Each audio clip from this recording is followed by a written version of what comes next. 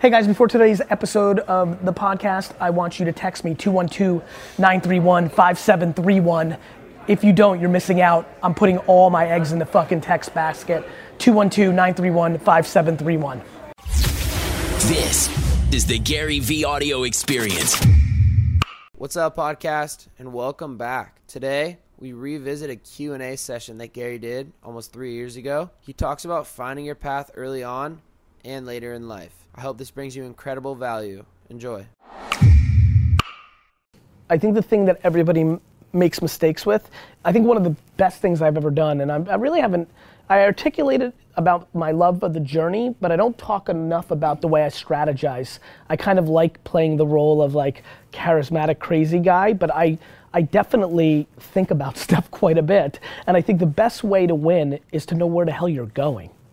And so, and the reason I've been pushing self-awareness is not everybody here is destined to build a $500 million thing. I also think it's crazy that people don't realize how amazing it is to build a $1 million thing. If you can build a $1 million a year revenue business and run on 30% net profit, you have a crazy life. And so we have this whole world of everybody trying to achieve for something that's virtually impossible.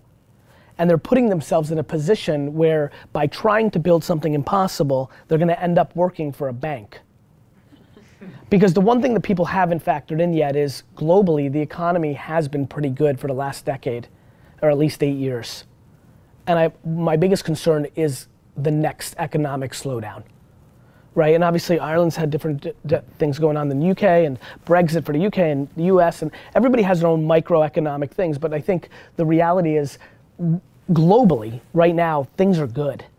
You know, people are tense about politics, but economic realities and all the people that made money in the 2000s or have family money are pouring money into startup land. A rugby startup can actually get money from some individual, you know, that made money prior. I mean, the amount of $25,000 and $50,000 stupid checks I've written in the last 5 years, you know, and so when that goes away, what happens? And so I think that that's a long-winded answer for a couple things. One, you need to know what your ambition is, right? Two, you have to figure out if what you're doing now is just the place where you're transitioning into the next chapter of your career, or is this the thing that you want to try to build? And so if you actually decided from a strategical standpoint that the next 2-3 years is really just about learning, less posturing, faking it to make it, more just learning, tasting it, understanding the grass is not always greener.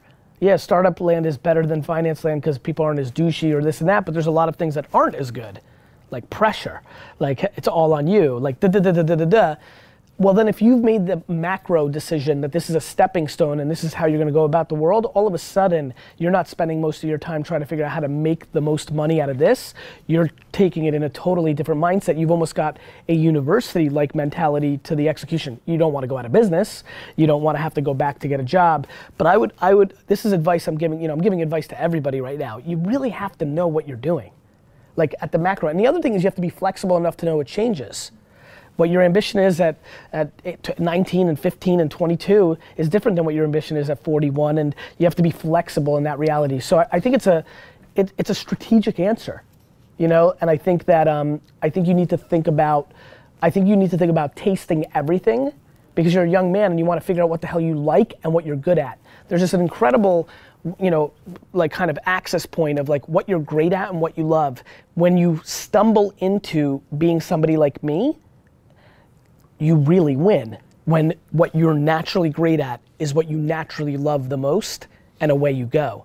The amount of people that I meet every day that are great at something but have no interest in being a CFO. They're insane with numbers, but they don't want to do it. They want to sing, right? Or, you know, like, and so that's tough. You see it in athletics. Like, people don't understand athletes. The amount of athletes that just do it because it was the best way, in the same way that somebody goes and becomes an accountant, and they don't love competition, and they don't love the sport. It's crazy, you know, when you look at them, because you're like, you're one of the 15 best, you know, and they don't love it, which is why they're not the greatest athlete of all time. The greatest athletes of all time are the ones who love it and have it. And so I think what you need to do is taste everything. It's kind of like food. You don't know what your favorite food is if you only eat one food. So I would take advantage of your youth and your flexibility at this kind of age, and try to taste everything, play with everything, figure out what you might be good at, what you might like, and then you make a decision. You know, when I think about being 41 years old and feeling as young as I feel like I'm 10 years old. Like I feel like I have my whole life in front of me. And I think it's very difficult for youngsters to realize that. I'm sure some of us that have lived a little bit longer, you know, you just don't, like when I was 20, how old are you? 26. When I was 26, 41 seemed like a fucking long way away. You know, like my 8 years older cousin who worked with me at Wine Library seemed old to me. You know, he was 34 when I was 26, so 41, fuck. Like it's funny for me to think about like how you're seeing me, but I'm telling you, you're gonna feel exactly the way you feel right now at 41. And so that's interesting, because when people understand that, you can start deploying more patience. Because right now you wanna prove it. You've got, right? Yeah, quickly. You know, I can read that because you're in the fake, like first words out of your mouth always are such an indicator of what's on your mind. You know, I never cared to fake it till I made it, because I didn't care what people thought. When you can eliminate that, shit changes real quick. You know, even think about high school and then going into college. Like, high school is so tough for people because it's the apex of when everything's about what other people think. And then you love the transition to university or the last year of high school because you care a little less, right? But those first couple years of high school, I don't know the school system exactly how you guys do it here, but like everybody's wrapped up in that 12 to 17-year-old age of like everything's about what everybody else thinks, and that's why so many people hate that era. I just never went through that, luckily. Just hardwiring, good parenting, serendipity, circumstance, wrapping my self-esteem in things that I was great at. I'm not really good at thinking about what I'm bad at. Even in interviews, the only time I get stumped is they're like, what do you struggle with, or what's a failure? I'm like, I just don't even like quantify it. I don't think it's worth it. I think people dwell too much. So what is the best collaboration that either you've had in some of your businesses or that you've seen happen in startups? I give away all my best advice. At Daily V, I'm showing inside meetings to what the strategy of my company is, and my competitors can just watch it and copy it. I mean, it's crazy what I'm actually doing, because it speaks to my confidence that I'm always gonna keep inventing the next thing, and my understanding that 99% of people aren't gonna do anything about it anyway.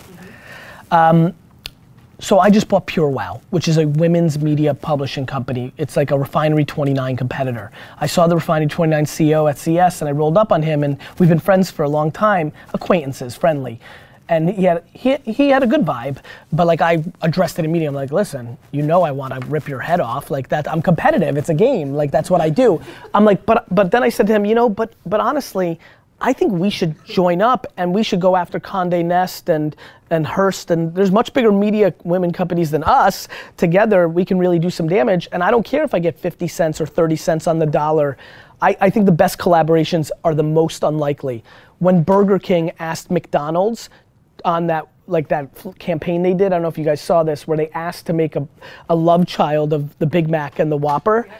To me, if tomorrow Nike and Adidas, in the height of Yeezys going after the Nike brand, did a collaboration, to me, you even said it, the most unlikely ones. It's easy when a crayon company does a JV with like a sock company and they make a co-pack. Like, they're not really competing.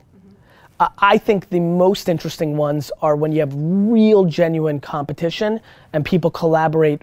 And so I think the ones that are most interesting is when Facebook and Snapchat will have secret meetings and say, you know what, we have to team up on vertical video, because that's bigger than what we're competing against each other, because we have to take down television ads. That's interesting. You know, I love that stuff. Yeah. You know, I know that's pretty frothy, but I think that's when it gets most interesting. So FedEx and UPS should get together and say, listen, Amazon and Uber are dangerous. What can we do together? So disrupt the disruptors. Disrupt the disruptors. And it's most interesting to me when the incumbents that are on the verge of being disrupted are smart enough to disrupt. So like, for example, every hotel company in the world should have gotten together, threw money together, and then bought residential, and then created an Airbnb competitor. You know what I mean? Yeah.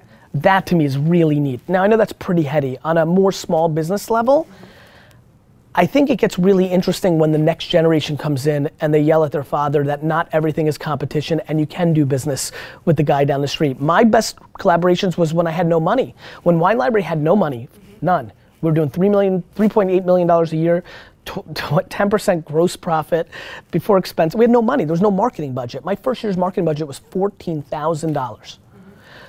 What did I do? I went to a lot of the other local businesses in Millburn and asked them if I could put a bottle of wine on their counter at the barber shop with little coupons. So what do you think holds people back? I mean, you're Gary Vee. Okay? Yes. So, and you've always had that. Yes. I'm just gonna fix the Yes. problem. What do you think holds people back from those? Human inefficiencies. Yeah. Fear, ego. Yeah. I don't need you. I can do it. Cynicism.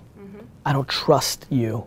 You're not gonna leave, when I leave, you're gonna just take the flyers, throw them in the garbage and drink my wine. Right. That's what holds my dad back. Okay. Cynicism. Okay. You know? Great answer. Yeah, cynicism. My first question is, you talk a lot about young people not having enough patience. Yes. What do you think are the other major factors that young people don't really have today that hold people back? Experience.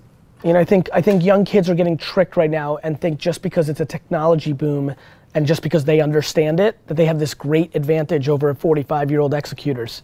It's audacity, which I love. Channeled properly, it gives them the lack of fear to do things. So I really don't talk a lot about it because I don't want to stop it because I think it's their greatest gift as well. But I think it's patience, I think it's lack of experience, and the biggest one is lack of talent. Every young kid thinks they're entitled to be an entrepreneur now. It's the cool thing. Truth is, it's not gonna work out. Like, it just isn't. The math doesn't work out. Like, 98% of the people that are starting startups are gonna lose. And again, the reason I started with the economic growth of the globe is keeping a fake entrepreneur alive. Most of your friends that in their 20s that have businesses aren't actually making money if they're in tech. They've raised capital and they're losing money every month. That's ultimately something that doesn't work out. And then second question, sorry. A lot of the time I do web design development a lot for small businesses. A lot of the time I can go in, I can show a portfolio, I can say I want to expand that portfolio, and they still might choose paying like €5,000, ridiculous amounts of money, when I can say I can do the same work, here's the work that I've done. Is there any way of combating that? No. No. You're being subjected to age discrimination.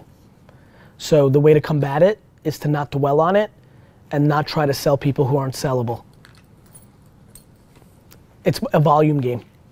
Just go to every business instead of focusing on trying to convince the dog shop owner that he's making a mistake. Though one of the great things I've always done, because I started off as a young kid and I started off as like, they would walk into my family business and I'm like, can I help you with wine? And they're like, you can't help me with wine. For the first 7 years, they were right. I was 15 years old. But I knew a lot more.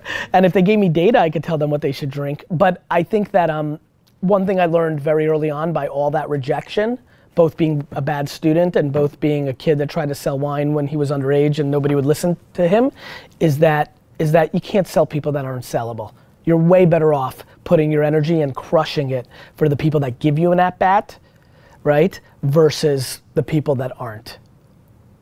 What does it take for you to invest in a company? And then two, preschools, it's a niche market. I have a master's in preschool education, I have a degree, but I still feel, I've talked to over 1,000 preschool providers, done surveys with them, I'm talking to them every day, but I'm still not sure how to market the product to them, just because it's small and yeah. So what would be your advice on marketing to me? As far as investing, you've kind of heard my themes. I've not been investing much at all. I'm about to do this new Apple show where I'm one of the mentors, and I think it's going to put me in the light of investing a lot again. So I have to figure out what my strategy is because I'm going to have a great amount of deal flow. But I do think we're in an oversaturated, overvalued market. So I've been doing almost no investing. If I was to invest now, it's only betting on the jockey, and they've had to be successful before. Like, Now listen, Mark Zuckerberg was not successful before. Evan Spiegel was not successful before. I'm gonna leave money on the table in an incredible way by having that strategy. I just need to go through this cycle. I don't like it right now. And so I'd rather invest in somebody who's done it before and is on their second or third, because it gives me data that they've been able to navigate actually building a business versus building a machine that's built for fundraising, because that's the majority of what's being built right now.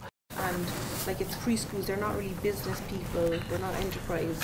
So like, I just feel like, should I go out to them and talk to them one-on-one, or should it be digital? No, you should go talk to them one-on-one. The best thing to do ever is to go one-on-one and reverse engineer what made you get the first 10 people to buy it, and then make that your strategy. I'm a very big fan of that. Like, instead of guessing what it's gonna be, go and sell it, see what the common theme was that made people buy it, and then scale that in your communications. Digital is not a tactic. Digital is where people's attention is. So what you put into the digital is what matters. Just having a Facebook strategy, right? It's what you say. Like, the creative is still the variable of success. It's what you say. Thanks guys for listening. Please, please, please share the podcast and make sure you've subscribed, because a bunch of you aren't subscribed. And more importantly, a bunch of you listen every day and haven't told your friends it's the best podcast in the world. I'm watching. Have a great day.